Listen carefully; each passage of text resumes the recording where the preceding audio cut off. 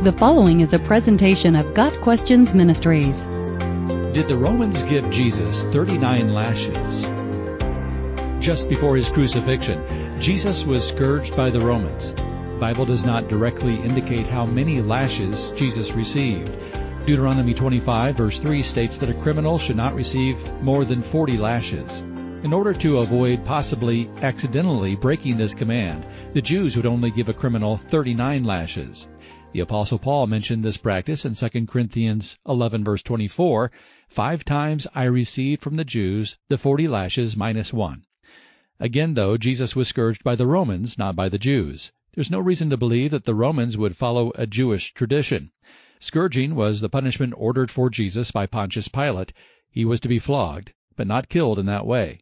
His death was to be carried out by crucifixion after the scourging. It's hard to imagine the level of hatred necessary to consign an innocent man to such a fate. Yet the Jewish leaders and Pilate did this very thing, knowing Jesus was innocent. Worse, the man they sent to be flogged and crucified was the Son of God.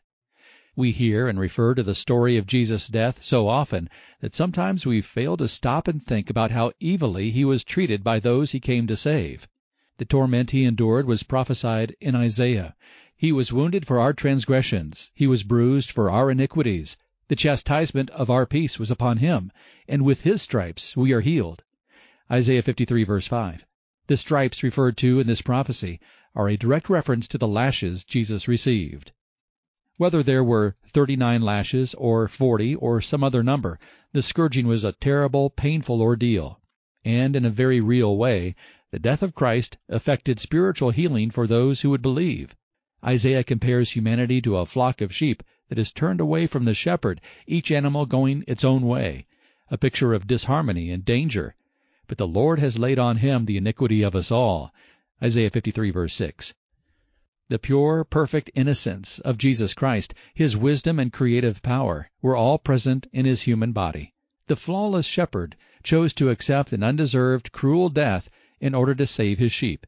This too was prophesied by Jesus. Before his arrest he said, I am the good shepherd. The good shepherd lays down his life for the sheep. I am the good shepherd. I know my own, and my own know me, just as the Father knows me, and I know the Father. And I lay down my life for the sheep. For this reason the Father loves me, because I lay down my life, that I may take it up again. No one takes it from me, but I lay it down of my own accord. I have authority to lay it down, and I have authority to take it up again. This charge I have received from my Father. John 10 verses 11, 15, and 17 and 18.